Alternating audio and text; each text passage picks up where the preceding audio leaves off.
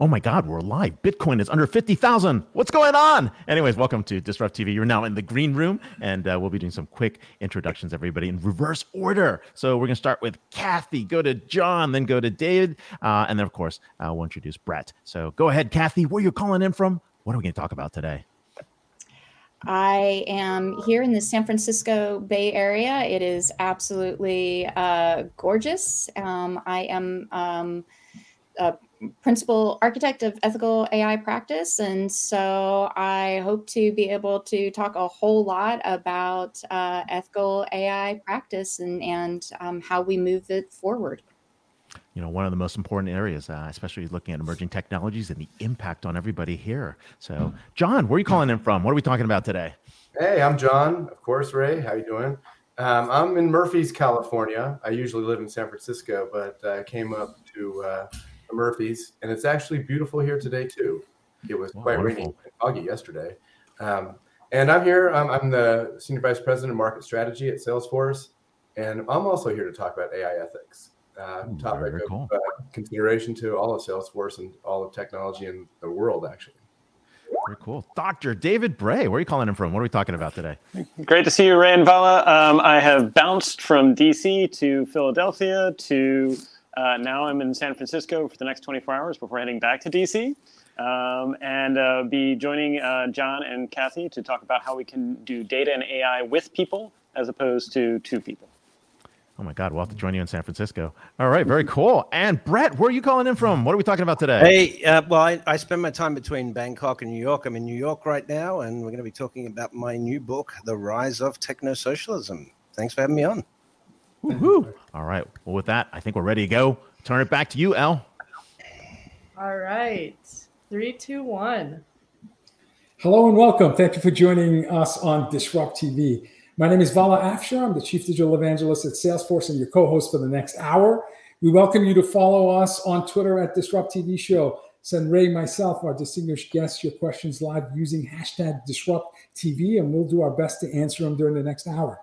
It's my pleasure to introduce my co-host, Ray Wang. He's the CEO, founder of Constellation Research. He is the best-selling author of Everybody Wants to Rule the World, Surviving and Thriving in a World of Digital Giants. Ray's a regular television and business and technology news contributor to Fox Business, Yahoo Finance, CNBC, and Wall Street Journal. He's a global sought-after keynote speaker, and in my humble opinion, one of the top futurists to follow on Twitter at RWANG0. Welcome, Ray Wang, to Disrupt TV. Hey, thank you. Thanks for having me on the show. And of course, all my awesome co-host, Vala Afshar. He's the Chief Digital Evangelist for Salesforce. He's also the author of The Pursuit of Social Business Excellence, and executives around the world pay attention to every one of his inspirational and insightful tweets. And when he's not hosting, not keynoting, or leading events at Salesforce, you can find him on business TV outlets such as Bloomberg and posting insightful analyses on ZDNet. But as you know, it's never been about us. It's always been about our amazing guests. And today we have a wonderful guest. Who do we have to kick it off today for episode 260? Ray, we have an awesome guest. Brett King is world-renowned entrepreneur, futurist, speaker, international best-selling author, and a media personality, much like yourself. China's president, Xi Jinping, called his book Augmented Life in Smart Lane on the topic of artificial intelligence in his 2018 national address, the same book that was listed as a top 10 nonfiction book in North America. In 2019, his book Bank 4.0 was awarded the top book by foreign authors in Russia for that year. In 2020, last year, Brett was included into the FinTech Hall of Fame by CB Insights. His books have been released in over a dozen languages. Banking Exchange magazine dubbed Brett the king of disruptors. I love that. The king of disruptors on Disrupt TV. While the Australian newspaper in Australia called him the godfather of fintech. Brett has spoken in more than 50 countries. He's spoken at TED, Wired, Singularity University, The Economist, and many more. He's appeared and commented in all major news and media outlets. And he's, Ray, listen to this. This might beat your number. He has spoken to virtual audiences in live to over 42 million people. 42 million people. That is amazing. Brett also advised President Obama's administration on fintech strategy, and today advises regulators, lawmakers, boardrooms around the world on digital transformation and future readiness. Brett founded the Breaking Banks and the Futures podcast. It's distributed in 180 countries, and it's approaching about 10 million listeners. The rise of technosocialism, how inequality, AI, climate will usher in a new world. Usher in a new world. Sorry, apology.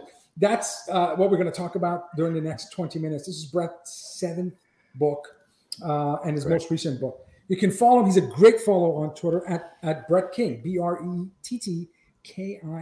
Welcome, Brett, to Disrupt TV. Thanks, Vala. Yeah. I had to cut your bio in about a quarter because we only have 20 minutes. So my apologies.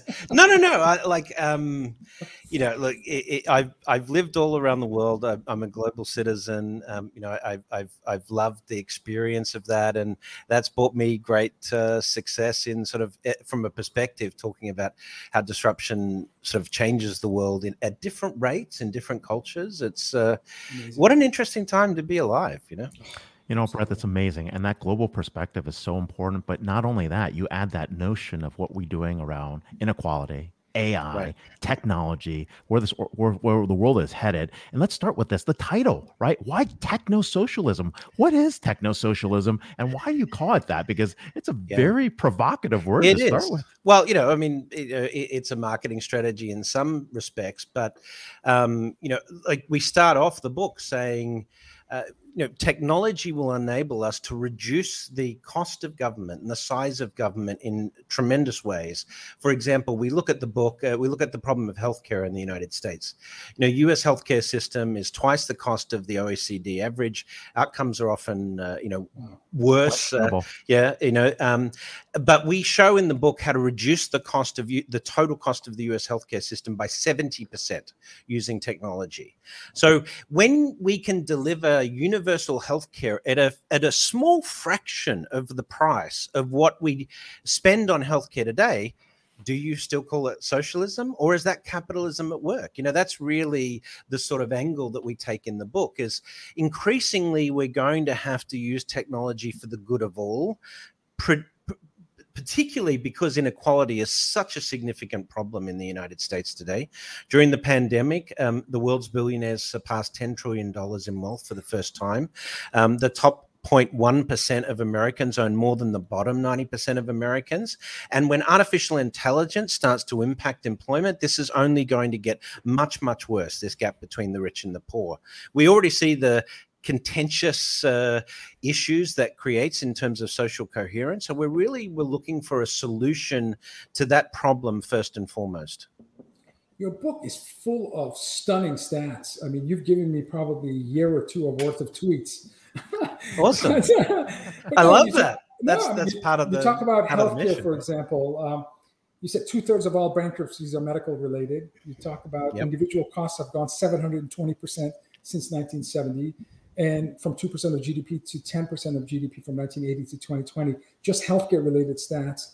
With respect to artificial intelligence, you write, with the emergence of AI, we're on the verge of perhaps solving the biggest mysteries of the universe. But AI will also allow us to automate society to provide untold abundance and prosperity, shattering the concept of work itself. So this is straight from your book. Now, in your book, posits 4 major potential futures for humanity. Right. Can you explain the way you map these out? Yeah, this was really the aha moment we had in terms of why sort of techno-collectivism or techno-humanism, techno-socialism was really the optimal form of humanity moving forward. Obviously, inequality is a significant problem in the US, but it is increasingly around the world. And we also have the problem of, the things like climate change coming at us. We tend to wait until the disaster hits us before we react and plan. So you have this chaotic versus planned potential for humanity. So we put those two on an axis: inclusiveness versus exclusionary. So economies like the United States tend to be very individualistic and emphasize the individual, whereas European economies tend to be more collective in their view. And then you have chaotic futures versus, utopian, planned, ordered futures. So we mapped out 4 quadrants based on on those axes. And you have one quadrant, which is the inclusive chaotic, which is the Luddistan scenario, where we reject technology because of the employment effect that artificial intelligence is going to have. You see the whole anti-science, anti-tech movement, sort of building right now. So we play that out. What would the world look like if that became, the way we sort of ordered society? Then we have Faldistan, which is the exclusionary chaotic. So Faldistan is where we just waited too long. We waited too long on the climate issue, and Maldives, Bangladesh, Tuvalu, American Samoa gets inundated, and we have 1 billion eco-refugees. What do we do in that scenario? Then we looked at sort of playing out where we are today in the United States, exclusionary ordered economies, where you have essentially the wealthy elite continue to keep this layered, segmented society, and we have neo-feudalism. Corporations define policy; they restrict, moving away from fossil fuel, industries, for example, till the last minute. And then, of course, the what we call the exclusionary or collective technology future, techno-socialism, where technology is used for good, and we try and solve these problems of inequity, and also bigger problems like healthcare access, education access, and so forth. So they're the 4 outcomes, and probably in reality, we're going to see all 4 of those play out over the next 30 years. But we make an argument in the book for why we think techno-socialism represents the optimal path for humanity. No, this is really fascinating. And I think behind that is some of the underlying assumptions on where economies are, where economic uncertainty is. You do talk about that.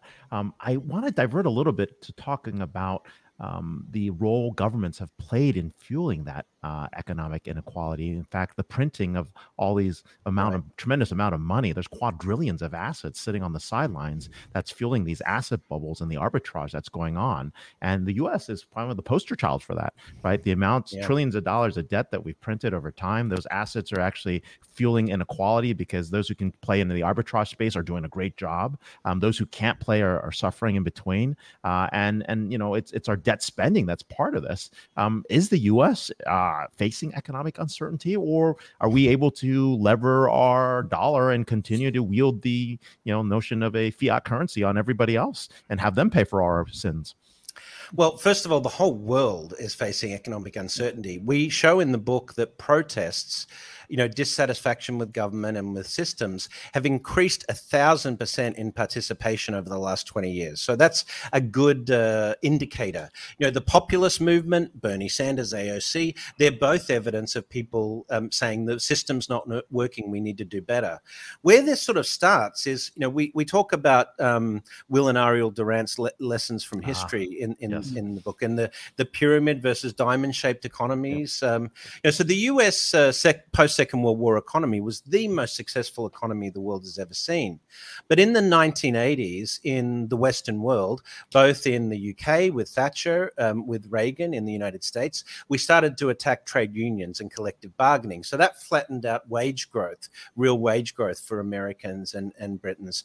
And then we had the deregulation of the financial services sector with Clinton in the later part of the 80s as well. So you combine these, and what essentially happened is consumption that was driving economic growth, that sort of fell off as wage growth stalled. But wealth creation didn't stall. The GDP growth continued, just that wealth distribution started to move from growth and support of the middle class to now moving to, the richest 1%. And so we saw legislated wealth distribution, from these policies. And today, this is where we've got, where, you have, if you're working on a minimum wage 40 hours a week, there's not a single one-bedroom home that you can find in the 50 states of America to rent, let alone with healthcare costs and food costs and things like that on top of it. So that's where we've played this out. So that redistribution of wealth really occurred there. So this is unsustainable. With the level of inequality that we see today, when we've seen this in history, it's resulted in revolution. And so we either have to fix this wealth distribution problem, or we have problems with social cohesion moving forward. Yeah, and in your, I just want to repeat what you said. You said in global protests, in terms of frequency, have increased by 200%. Correct. In terms of participation, It's 1,000%. Correct. Since 1990. So there's clearly unrest and folks want to be heard. Now, your book does start with saying the 21st century is going to be the most disruptive, contentious period humanity has ever lived through. So you set the stage. The four core drivers of global economic uncertainty, you have inequality, pandemics, plural, climate change, and a technology reference, AI. Yes. So can you talk a little bit about how you decided to put AI, a specific technology, as a core driver of uncertainty in the 21st century? Well, AI is got so many possibilities of the problems it can solve, but we know there's also issues, there's already issues in respect to bias and things like that. But the big problem is that, it's really going to change employment. All of these process-oriented jobs we have in the economy today, at least 50% of them over the next 20 years, up to 90%, in the latter half of this century are going to be displaced by artificial intelligence. So if we don't create new jobs around the technology arena, then you're going to have high levels of unemployment. Ironically, in the United States, we have nowhere near enough STEM graduates to support the jobs that are already in the economy for technology. That's why we need the H-1B visa and things like that.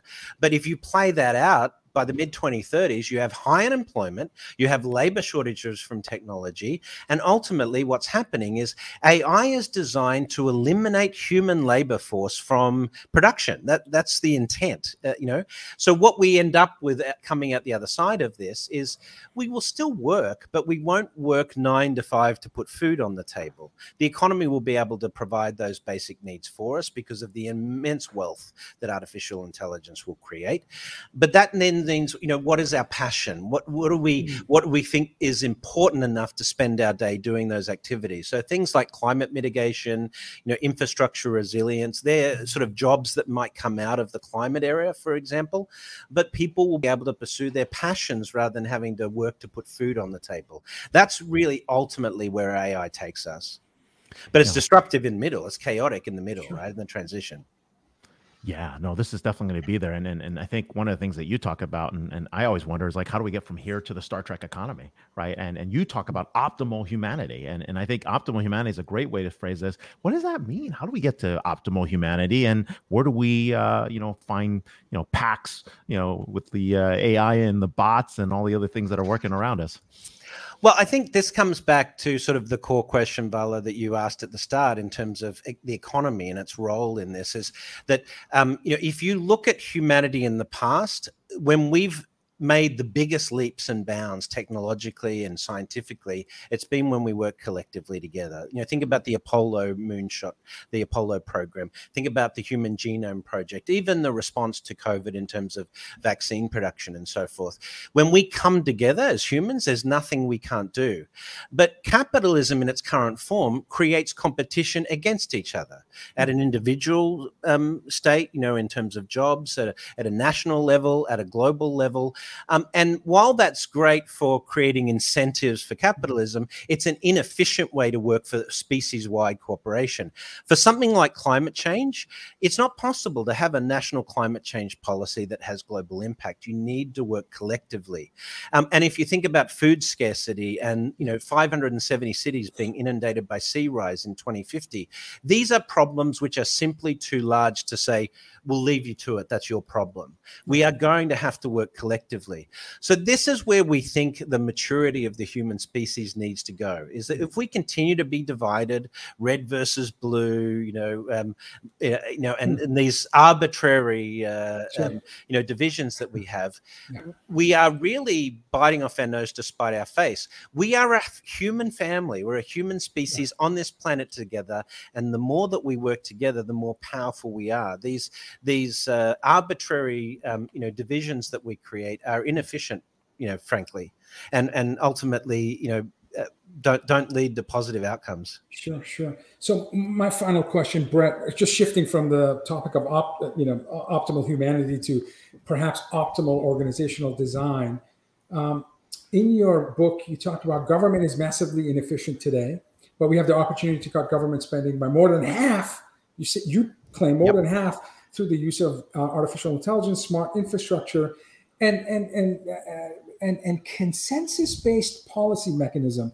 So when I read consensus-based policy mechanism, and I've been following non-fungible token movement this year, 1 billion sold in the first quarter, over 11 billion sold in Q3, and it may be 16 to 20 billion this current quarter. So an order of magnitude increase in NFTs, and tracking Web3 and this, creator-owned web, which is orchestrated through tokens. When you talk about consensus-based policymaking and reducing the cost of government and efficiencies, are you talking about government as a distributed autonomous organization, as a DAO? Exactly. Is it? Okay. Well, Right. ultimately, yes. But we're talking about better, more efficient resource allocation. But on the consensus mechanism, we use the example of virtual Taiwan. And, this has been something that's been talked about for hundreds of years. Socrates and Plato talked about the stateship concept as a way of doing this. If you look at the way we vote today, even representative government is imperfect, because you have to depend on your representative to, follow the consensus of the constituents in voting in policy. And often they're influenced by lobby groups and who funds them and things like that. So that's an imperfect solution, as we see. The example of that is fossil fuels, when we have 8 to 10 million people die every year, and we're still heavily incentivized to put fossil fuels in because of profits, right? So consensus mechanisms like virtual Taiwan bring together people in the domain that have real expertise or have a stake, a dog in the fight in terms of the implementation of that policy, and they come together to create the consensus, and that's implemented through technology. And essentially the representative element is just keeping the DAO running.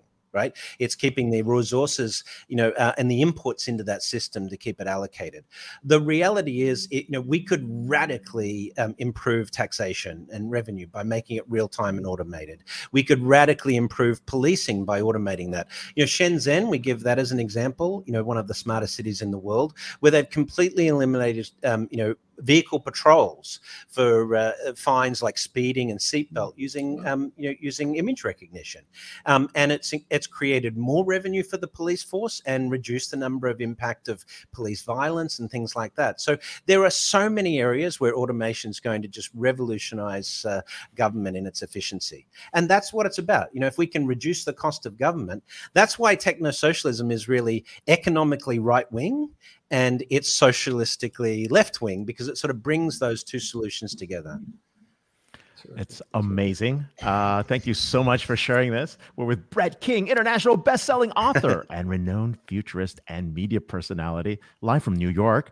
He's off to Thailand soon, but thank you so much for being here. You can follow him on Twitter at Brett King and check out his new book, Techno-Socialism. You can get it anywhere. Launched November 21st, I believe. So congratulations. Well, listen, great to see you guys again, Ray. I hope we meet up, on stage again next year sometime as things start to come back. But thank you both. Thank you, Brett. Hey, thank you. We'll see you around. Thank you. Take care. Cheers. Bye.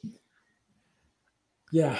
Big Oh topics. my God. DAOs I read the book. I read the DAOs are gonna slides. be big topics. Yeah. That's going to be something that everyone should put on their radar. Okay. Ray, we have three big brains as our next guest. Let's put them up here instead. Here we go. Do me a favor. Give me a few minutes just to introduce all three before we get into the conversation. And all right, I apologize to all of you. I had to cut your bios in the third because we only have 40 minutes with three of you. So let's start with Dr. David Bray, who's principal at Lead, Do, Adapt Ventures. He served in a variety of leadership roles in a turbulent environment, including Bioterrorism Preparedness and Response, Executive Director for Bipartisan National Commission on R&D, worked with U.S. Navy and Marines on improved organizational adaptability, and with U.S. Special Operations Command J5 Directorate on the challenges of countering disinformation online. Dr. Bray has received both Joint Civilian Service Commendation Award and the National Intelligence Exceptional Achievement Medal. Dr. David Bray accepted a leadership role in December 2019 to direct successful bipartisan commission on the geopolitical impacts of new technologies and data, a topic we just talked about. Business Insider named Dr. Bray as one of the top 24 Americans who are changing the world. And he was named Young Global Leader by the World Economic Forum. For 12 different startups, he has served as President, Chief Strategy Officer, and Strategic Advisor role. You can follow his company's work on Twitter at Atlantic Council. Welcome back, Dr. Bray, to Disrupt TV. Again, Glad to be here with you. Sorry for cutting your bio. Oh, no need to All right. apologize. That was humbling enough as it is. Thanks. Our next guest, a role model, a mentor, a person I go to learn more about AI, Kathy Baxter, is principal architect of ethical AI practice at Salesforce. As principal architect of ethical AI practice at Salesforce, Kathy develops research-informed based practice to educate Salesforce employees like myself, our customers, and the industry on development of responsible AI. Kathy collaborates and partners with external AI and ethics experts to continuously evolve Salesforce's policies, practices, and products. Prior to Salesforce, Kathy worked at Google, eBay, and Oracle in the user experience research world. The second edition of her book, Understanding Your Users, was published recently and continues to be an incredibly well-read book. You can read about her current research at einstein.ai/ethics. Einstein.ai/ethics. You can also follow Kathy on Twitter at Baxter KB, BAXTERKB. Welcome, Kathy, to Disrupt TV. Thank you so very much. Okay, and one of my favorite people on earth, John Tashuk is senior Twitter vice president. Yeah, I've cut yours in half too. John Tashuk is senior vice president of market strategy at Salesforce. John's responsible for corporate product strategy, corporate intelligence, and market influence. John joined Salesforce in 2003, only 4 years after the birth of the company, bringing over 20 years of technology evaluation experience. Previously, John ran testing labs for eWeek, formerly PC Week magazine, for 11 years and was member of its editorial board. John's an award-winning columnist whose coverage of enterprise application has been cited in numerous research and academic reports. He's also author of several books on computing technology. John is the principal reason I joined Salesforce, and it's my honor to be part of John's team. You can follow John on Twitter at jtashuk, JTASCHEK. Welcome back, John, to Disrupt TV. Thanks, Vala. It's great to be here. Good to see you, Ray. And I know. Welcome. two of my other favorite people, Kathy and David. We're 5 friends right here. This is great. No, and we're talking about an amazing topic, right? And we just got set, we basically set the stage coming in with Brett's book, really talking about where AI is going, where it could go wrong, where it could go right. But that's really why we're here today. Why is AI ethics important? And, feel free to jump in, and we're going to say, give some examples of how this really changes the way we look at AI, what it does when we actually design for AI, just like the way we used to design for usability. Now we're designed for AI ethics. These things are actually coming in. I think Kathy worked together when Killian Evers was around. A whole bunch of folks were doing UX and UI as well. Lots of interesting things that are popping up. So I'll start with you, Kathy. What's going on with AI ethics, and where this goes in product design? Yeah, I mean, Brett touched on some of these points earlier about the concerns of risks of bias and harm if we are training our systems on data that is not representative of everyone that it impacts. Then it could be wrong. How we decide to apply AI systems and to whom can also add bias. So the AI system can be incredibly accurate, but how it's applied can be very unfair or punitive. And so we have to think about those different ways that bias and harm can enter the system, and how do we mitigate it? What is our responsibility? And it's incredibly important to get it right, because just the sheer scale of impact that AI has. And just to give one quick historical context setting, it took 139 years to reach 1.4 billion drivers globally. So we think about cars as being a huge technological impact and benefit in many ways to society, but also detriments if we think about climate change. In terms of social media, it will have taken only 21 years to reach 4.5 billion social media users globally by 2025. And AI is the reason, really, the driver behind this massive explosion of the use of social media in what content it serves up to you, what you see, and what is viral, what is personalized, and keeps you coming back for more and resharing. And so when we think about the harms, we also have to think about the scale and speed, and how can we ensure that what we are creating is safe. Absolutely. It was stunning. A couple of years ago, Salesforce revealed that in a 24-hour window, our Einstein AI engine predicts about 10 billion, makes 10 billion predictions in a day. Yesterday, we had an event in New York City, and I saw on, I think it was Brett Taylor's slide, 124 billion predictions, and almost 1 trillion prediction during Cyber Week Monday. Those numbers, we saw an order of magnitude increase in just a couple of years. Dr. Bray, in Kathy's research, I also saw that research showed that AI spending is expected to hit 110 billion in 2024. Executive focused on AI, 80% are struggling to establish a process to ensure responsible use of AI, which is why Brett thinks it's going to be one of the four core drivers of uncertainty. 93% of consumers say companies have a responsibility to look beyond profit to impact society. And Kathy's research finally said 79% of the workforce would consider leaving an employer who demonstrates poor ethics. Dr. Bray, you consult with senior executives, government, public, private, startups. How much is ethical, responsible use of software top of mind? And has it reached like a boardroom level discussion today versus maybe a few years ago? Right. So that's obviously a very key question. And I guess maybe what I would say is, speaking from what we just produced at the Atlantic Council, which was in the midst of the pandemic and everything, starting in March of 2020 and releasing in May of 2021, we actually assembled both Republicans and Democrats, as well as representatives from academia and industry, some VIPs, to pull together consensus recommendations for not just data and AI, but thinking about resilient supply chains, thinking about global health, thinking about commercial space technologies, and actually release bipartisan recommendations with industry endorsement for nations, the United States, but also allied nations and nations that share our similar ideals, what we should do in this space. And I really wish, because I was listening to Brett, it was interesting how he was going to government both as the problem and the fix, when I would actually step back and say, we've seen this before. Anytime there is a new disruptive technology, there is historically massive inequity between those who know it and those who have to take the time to do it. Happened with the steam engine, happened with electricity. Kathy mentioned, what happened with automation in cars. We've seen this before, but the solution is actually not government.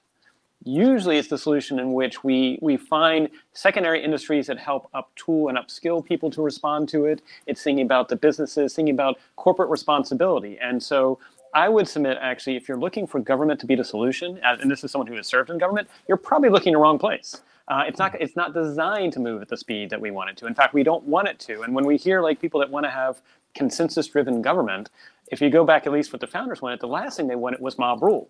They wanted the cooler heads to prevail. And so when we talk about everyone having a voice, I'm all for that.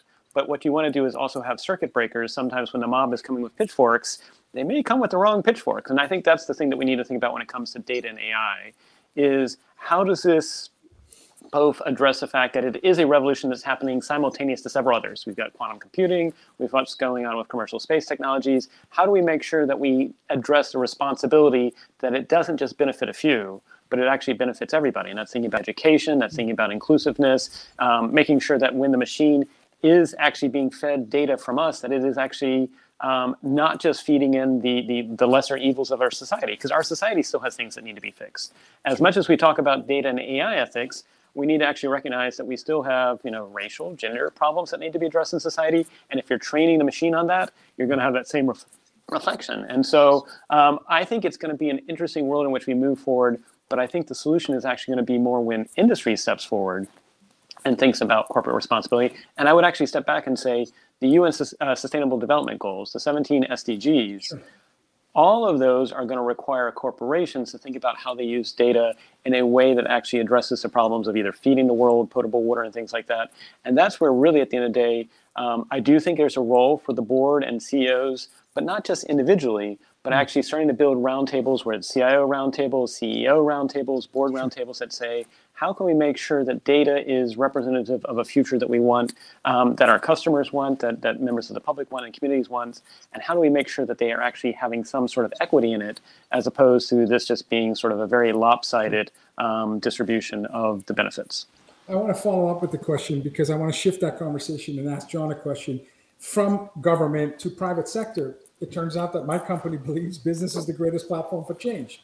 And when we think about business and Salesforce specifically, several years ago, we hired an ethical and humane use chief officer at our company to guide how we can align our culture to how we design and deliver products and solutions to the market. So, John, and I believe, and I'm saying this as an employee, but I believe we were the first company to hire such an important senior role to guide our corporation. Why is this so important to Salesforce? Why is ethical human use of software something that we were thinking about and executed against several years ago in terms of making sure that business can be the greatest platform for change? Well, that's a great question. And the reason that we do it is because we want to be a company that lasts for a long time. And more than 10 years, more than 20 years, and look out to be a company that goes to the next generation. And we are seeing that companies that don't have ethics may, not always, but may disappear before their time. And we're predicting that if a company has ethics, that it will be better for the people and the people will appreciate the company more. And it's part of the community rather than something that's just giving some technology to a consumer as like a product fix. So we want to be more, we want to be bigger than a technology company. And that's our way of doing it. There were very specific reasons that we hired Paula, but I think the general idea is from Mark in his book prior, like 10, 15 years ago. He had something called compassionate capitalism. It's an evolution of his thinking, and Bret Taylor as well, as co-CEO, talking about how important it is to be part of the fabric of the community rather than a provider of something to the community.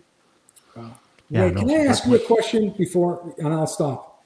In your book, you actually forecast 90% of Fortune 500 disappearing by 2050. Do you agree with John that one of the drivers of these companies merging, bankruptcy, whatever the reasons are that they won't be around in 30 years, is they lose focus on ethics and earning trust with stakeholders? Oh, definitely. I would say on the trust side, I think it's a values-based question. When you no longer have a mission and purpose that your stakeholders agree with, you will go out of business. And internally, if you don't even know why you exist, you see this happen with most companies. They hit 40 years old and they're publicly traded companies. They've hollowed out. We call it the middling out of these companies. They middle age out, and nobody knows what's going on, right? They don't even know what the purpose of the company is, and they try to reinvent that. They try to rethink that, and you have to rebuild those life cycle of organizations. But related to that, I mean, I think it's important, right? I mean, we see this shift, right, around AI ethics, right, where it's going to be, where it plays a role in corporate strategy, what happens, and we should be. I'm going to ask each one of you guys what you think the prediction on AI ethics will be for the next 3 to 5 years, because this is huge. Ray, and if I can just jump in, if we can make it data and AI ethics, because I think so much we rush to the AI, but if the data ethics aren't present, it doesn't matter what you do on the AI ethics. No, and I worry that that's data something and AI that, ethics. Yeah, data seems to be boring, and so we don't talk about it. But I think no, it's not boring. It powers the AI. So where do you see data and AI ethics in the next 3 to 5 years? And then we'll talk about maturity models after that. So go ahead, David. Oh, well, I mean, I would say I'm extremely excited about these ideas of data co-ops or data trusts. And this is the idea that you can bring together different people to actually bring their data and actually have a voice in how it's used. And you can think about this, for example, if you were trying to accelerate research into a blood test for detecting, say, renal cancer or detecting colon cancer or something like that. If folks actually had a voice in how their blood test was brought together, how it was used, it's actually part of it, and they can actually see what's being done. They can actually have the oversight mechanisms too. And you also make sure that you're not doing any sort of racial or gender discriminations. That's much different than what I see right now, and I'm not going to name any names of specific Silicon Valley companies. It's definitely not Salesforce, but there are some Silicon Valley companies that are behaving a little bit like some autocracies out there as well. And somehow, because they're a U.S. company, we let them off the hook. Whereas if they were somehow a overseas foreign autocracy, we'd be going, you're not giving anyone voice as to what's being done with their data.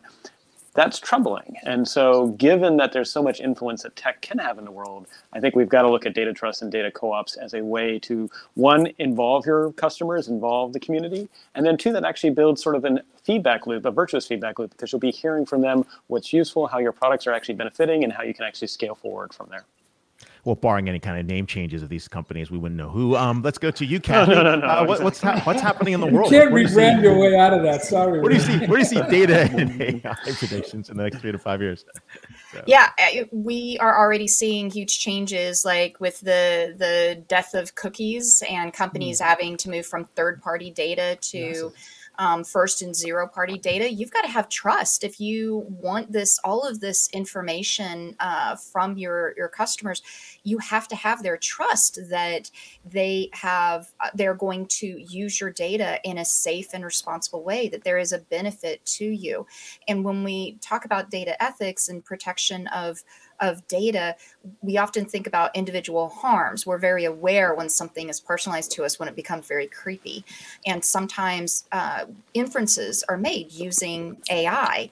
They make predictions about not just what you like and what you might want to buy or what you might do, but what your political affiliations are, your sexual orientation, potential criminal convictions, likelihood to repay loans. There's all kinds of predictions and inferences that are made based on the data that gets hoovered up about you from all of these different sites.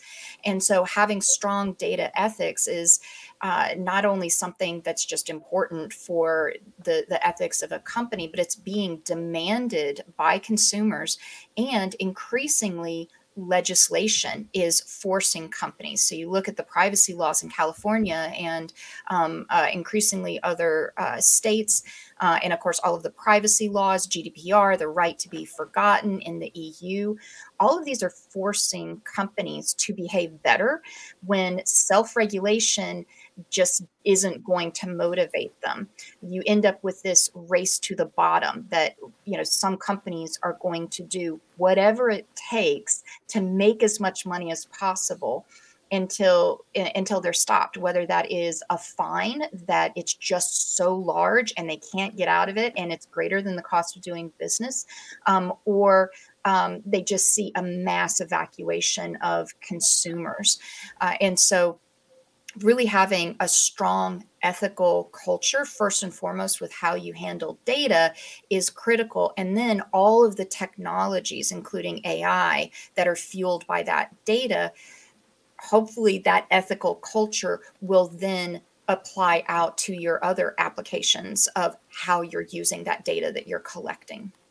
It's a great point. Cookie apocalypse meets CCPA, CPRA, and of course data privacy and home. What other regulation that gets thrown at us? But then again, would our data and personal data be a personal property right in the future? I'll throw this over to John. Where do you see the predictions? What's happening in the next 3 to 5 years on data privacy, AI ethics, and data ethics as well? So.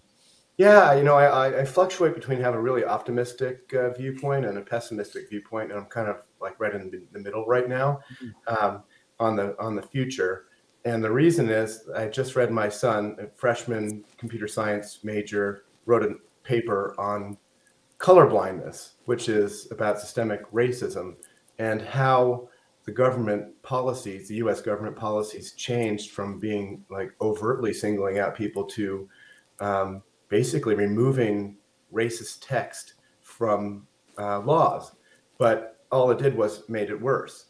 And so I think that if you start looking at AI ethics in that way, it may just be the same thing that happens over again without some kind of oversight committee that has some power that has to be set up. And maybe it's part of one of the branches of government.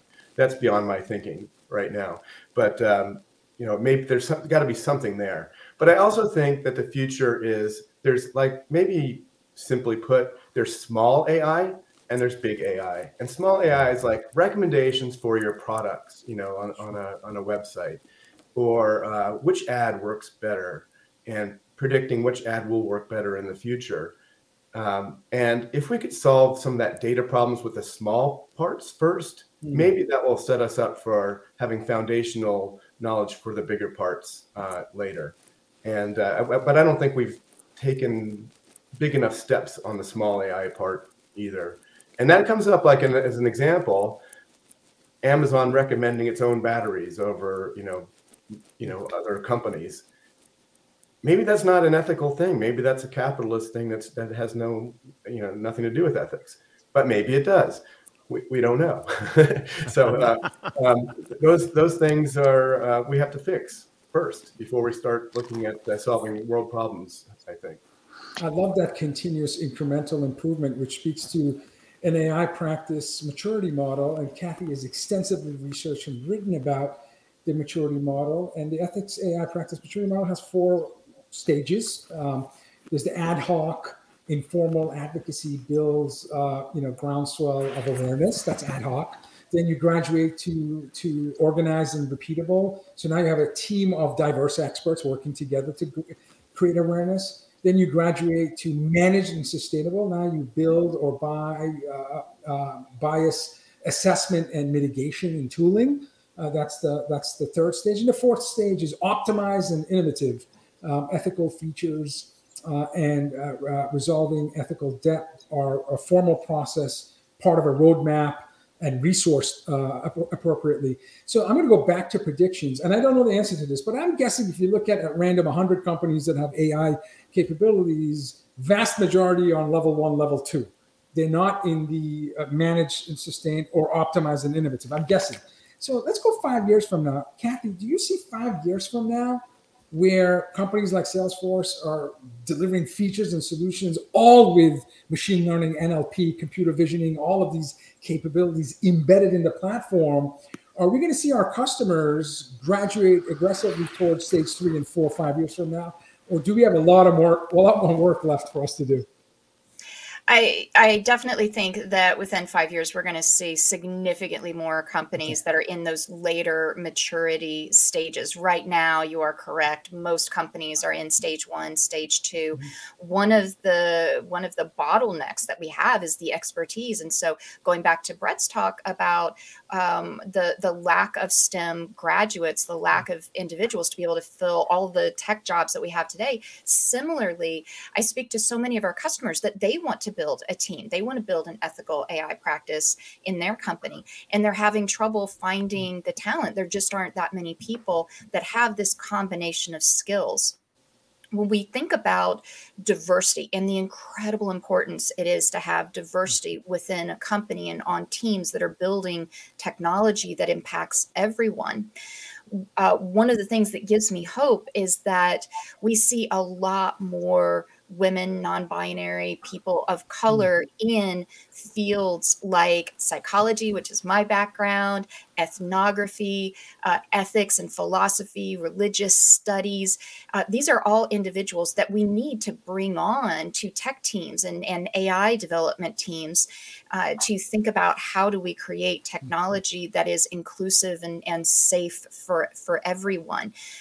But we've got to be able to improve not only our hiring pipeline of being able to identify and hire these individuals, but also creating that culture that the individuals are welcome, that they are part of the team, that this isn't a check the box exercise. And as soon as they start giving the really hard feedback, start forcing companies to make a decision of, do we do the right thing or do we do the really profitable thing? And then they stop listening to that team. At Salesforce, we know that you can do well and do good, but sometimes you have to think about it in a different way. And so when people talk about regulation stifles innovation, sometimes when it's laissez-faire, no holds bar, you get the cheapest, easiest solutions to problems, not necessarily the best ones. And so when we have constraints on us to try and ensure that what we are doing is good for everyone, we end up with better solutions. I love that. Dr. Bray, we talked about education here and the fact that there's a skills gap in the STEM and certainly areas of these advanced emerging tech like AI, machine learning, deep learning, so on and so forth. we had Whitney Johnson, who's Thinkers 50, author of Disrupt Yourself, one of the biggest minds in terms of disruptive innovation in individual careers. And she told Ray and I that mentors are great, but sponsors are even more important in terms of sponsors who use their social political capital to help you advance your knowledge and your career and your ability to have impact. And as you advise dozens of startups and all these incredible major government institutions and big companies, you have all these board meetings happening this week. How much do you think companies are embracing where senior leaders are sponsors? They're actually investing their time and energy to help promote, recruit, retain diverse talent to help them shape their culture and what products and solutions they bring to market. Well, first, I want to give kudos to Whitney Johnson. She is a great positive change agent, and glad you can reference her. I apologize. I'm going to take your question in a completely different direction, though, because I feel like this needs to be said. I feel like we've danced around the issue, and we haven't recognized that partly why we have the systems we have and the societies we have and the challenges we have is because humans, at the end of the day, are fundamentally flawed. We were evolutionary selection pressures selected for us to be a species that's kind of tribal and kind of xenophobic and is kind of racist and is kind of sexist. Doesn't mean we can't overcome that through education, but it's like we seem to be looking for the techno fix. And when I hear things like techno-socialism, I'm like, wait. We've got fundamental things that have to be fixed here in the real world first. And I think it's good to see that we're getting there. We're talking about data here. But then when you take it to the macro level, I mean, like, I really liked what John was saying about maybe we should do some of the small things first, but even the small things are tied to the big things. He's talking about using like small AI, trying to have better things in terms of delivering ads. But guess what the number one ad for a certain search engine last year, if you were profiled to be Hispanic American, according to some sources, the number one ad if you were profiled to be Hispanic American was an ad for Sputnik vaccine, if you were Hispanic American. Wow. I'm pretty sure that's not U.S. companies trying to promote taking Sputnik vaccine. And so we have expanded an attack surface where societies that are open but imperfect can be divided and polarized more. And that's where I think, as much as I want to see incremental fixes, I am very concerned, and you already heard a little bit when you were talking to Brett, that people are frustrated, but they're frustrated on all sides, and they're anti-establishment only because they feel like the establishment is taking too long to get to these fixes. And that's where I really think it is going to be incumbent upon businesses to do something big and bold. Yeah. Otherwise, they may find their entire markets are unstabilized, either because a country has invaded another country in the next weeks or so, and that has now destabilized your marketplace, or 2022 or 2024 place themselves in the United States, and we're more polarized than ever. And so my meetings with boards right now, what I'm really briefing them on, and I think what you talked about, all these sponsorships are great, but right now we are at a pivotal moment that could either be 1914 or 1939 or some hybrid in between. And if companies don't embrace that and figure out something that's bolder, you may find your marketplace is disrupted. But let me give you an example where technology can be used to address in a small way, which over time becomes a big way. We decided 5 years ago to make education free, accessible to anyone that had internet access. That was our criteria. You have internet access, you can learn about machine learning, digital marketing, commerce, sales. Fast forward today, this is about 4 years. We have almost 4 million active learners, and IDC believes we'll help 10 million new jobs by 2025 and add $1.56 trillion to GDP. That was just a small act. Make education content available for free to anyone who has internet access. It was technology driven by culture and core values, but it's making a big difference. So, I'm with you. But I would also give you another counterpoint to that, too. I was just last week, I was with the Undersecretary General and High Representative to the UN, where she's talking about the good news is we've been democratizing 3D printing. Bad news is we've been democratizing 3D printing, where now you can actually have small arms that don't have registration numbers on them. You can print missile parts and WMD parts. And so we need to recognize that technology itself is actually amoral. It's the choices we make that decides whether it's good or bad. It's and what we're in is an technology is how we use it. Right. And I think that's where... So education definitely is a part of it, and I'm glad that's happening. But recognize that it may also educate people to do less than good things with it as well. And so it's insufficient. And that's where I think we almost need to have the equivalent of moonshots that use AI, but other things as well, to show a better way. Because right now, I would say, where's your narratives of hope in the United States? Where's your narratives of hope in Europe? And if we don't have those narratives of hope, then don't be surprised if we end up being a self-fulfilling prophecy. And so I think that's where I really like to see CEOs come together with those narratives of hope. Oh, it's a great point, right? And in that midst of not having narratives of hope, other organizations and governments are providing that, and some of them are becoming the arms supplier of choice for authoritarian dictatorships because they're providing all the tools that are needed to make that happen, and they're using AI to do it, right? So it's that's part of that, and that takes us to this really important topic, which you guys were talking about. Ethics are socially defined, right? And there versus morals, which are internally defined. What society perceives as ethical can change over time. How can we ensure that as societies with different backgrounds and values coming together, the social weaving of our activities work towards some way of ever improving data and AI, we hope? So I'll throw that back to you, Kathy, and then go to John and then David. Yeah, we speak in terms of our trusted AI principles. The first principle is responsible. And we believe that it is critical to ensure that we are protecting human rights and the data that we are trusted with. And the UN Council of Human Rights, they have these guiding principles that the vast majority of countries and cultures around the world have agreed upon. And so in those cases, when it comes to economic opportunity, privacy, health, safety, all of those things, that doesn't change over time. That's not subjective. Those are values. Those are principles that we believe that we must protect and we keep at our forefront. And it's responsible, accountable, transparent, empowering, and inclusive. Those are the trusted AI principles. There are 5 of them. Yeah, it's amazing. Yes. Very, very cool. Yeah, John. Yeah, I mean, having the values is so important. I think that that does set us up for a better possible future. What I would say is that I think a lot of people look at AI as answers and AI ethics as answers, when I think it should be a methodology all the time and a process that evolves. I don't think we do that. I think we look to a lot of tech companies for the answer. Maybe it is how to set up an ethics committee and how, what values to put on there, instead of a process that has to, take place over a period of time. And for David's part, it's a, maybe it's a science fiction question. There's two things David said that I just raised my eyebrow at. One of them is, technology is amoral until it's sentient. Then what is it? Is it still amoral? And the other is for education to happen, you're almost suggesting a Brave New World scenario where all children are taken away from their parents and educated in some kind of indoctrination camps as a way of resetting society. But even then, you have alphas and betas. It's a question that I have. That's why I think it's got to be a methodology, and no one is going to ever have the right answer for it as long as we have it as a methodology.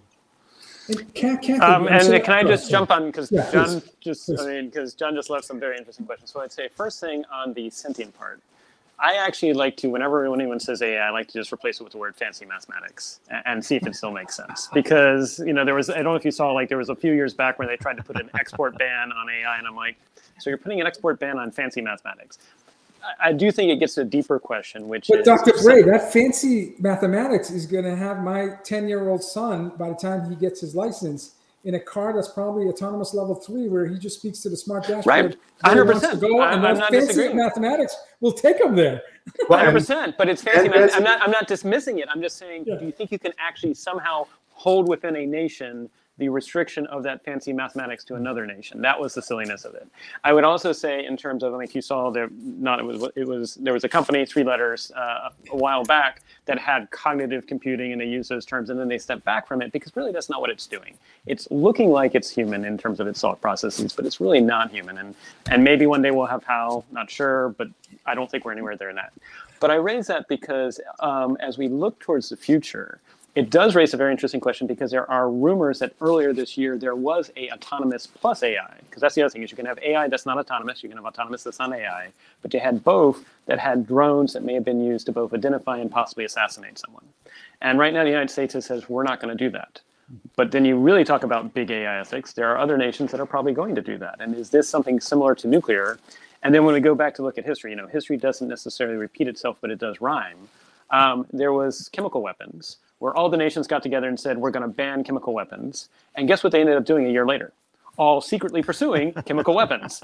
And so, we need to recognize that maybe in the modern day tech companies, so let me give you some solutions. So I don't want to give you just problems. This would never happen with CRISPR technology either, but keep going. No. We wouldn't all of a sudden see how did that happen? 80-year-old generals suddenly looking like they're 60. Yeah, that would never happen. Never happened. But let me say, so one thing I think we need to have is more track 2, so non-governmental collaborative dialogues between data and tech companies and other data and tech companies of other nations. That's not happening, but it needs to happen. And we do that where we have retired 4-stars talk to other equivalents in other countries, but I would love to see that happen. Second, we need to actually figure out ways of actually having people not just have a say in their data and have an ombuds function, but actually get equity from it.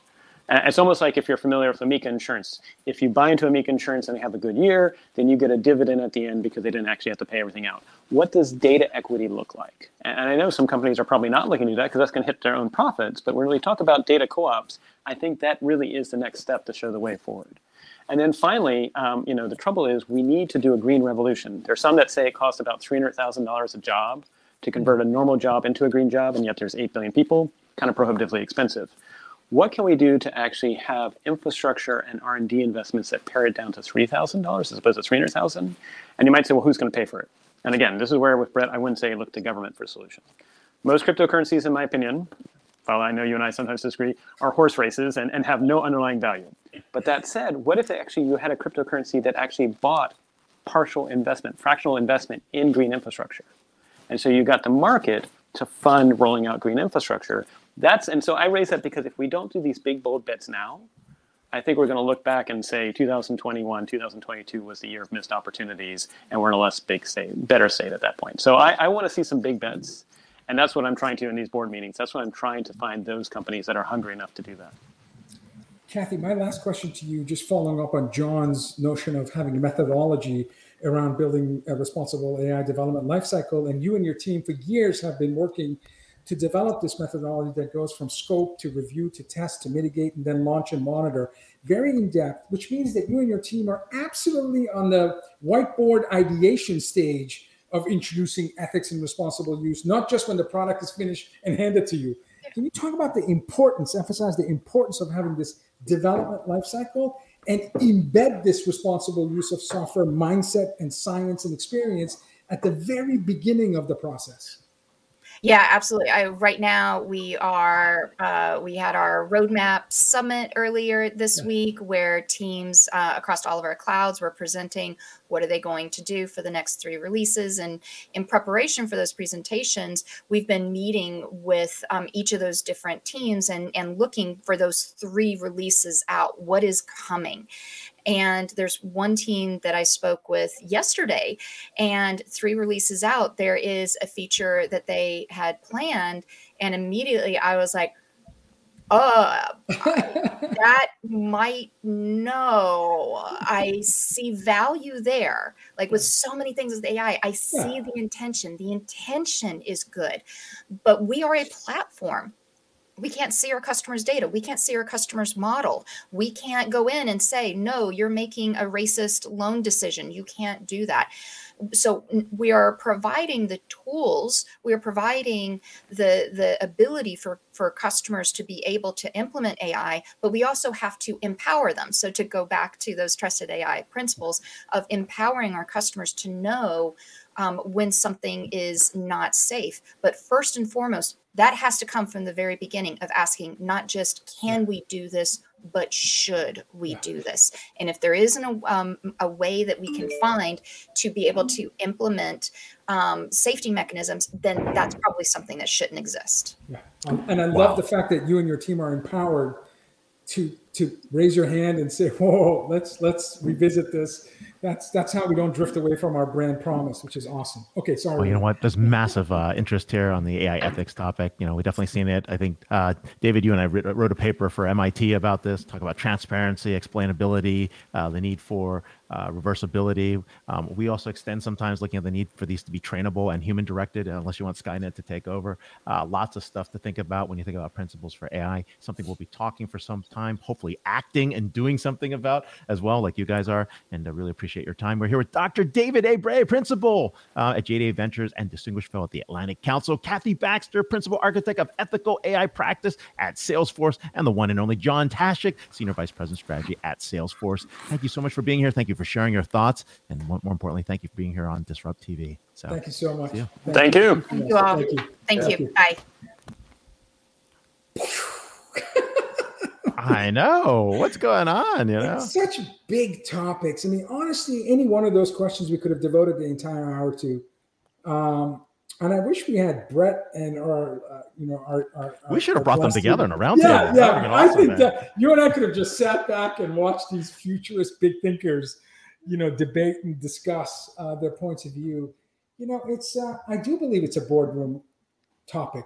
I believe it will become one very quickly. I believe that this will be up there with sustainability and ESGs. We will see that there. I mean, just like you'll see a chief sustainability officers and the rise of those. Yeah. I think there'll be people that will be looking at AI ethics, and AI bots will be looking at other AI bots to test to see what's going on. I mean, we'll see all those derivatives. But hey, I was wrong last week.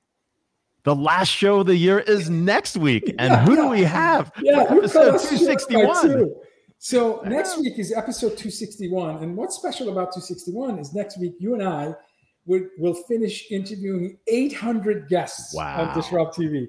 So we hit a 0 milestone. It took us 5 years to get to 800, but that's not bad. That's not, that's a busy year for us. So we look forward to crossing that 800. And we have Daryl Owen, CEO and owner of Freestyle Divers and senior sponsors for partnership manager for ASRAC.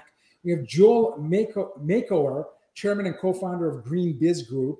And we have Simon Mainwaring, founder and CEO of WeFirst, author of Lead with We, the business revolution that will save our future. So we have 3 CEOs and chair people on our show. And we're also going to do a 2021 recap because we've interviewed well over 100 people this year, from prime ministers to, CEOs that own $4 billion in Bitcoin to, best-selling authors. I see you've done your homework. I've got to do mine. Yeah. To economists who came on our show to promote their 83rd book, which Professor Jacques Attali. So we've had some amazing guests. And we're going to talk a little bit about lessons learned in 2021, which continues to be a hard year. I mean, 2020 was obviously exceptionally difficult, but 2021 has also been difficult. And so we continue to be on this journey of uncertainty and separation for now going into 2 years. And hopefully next year,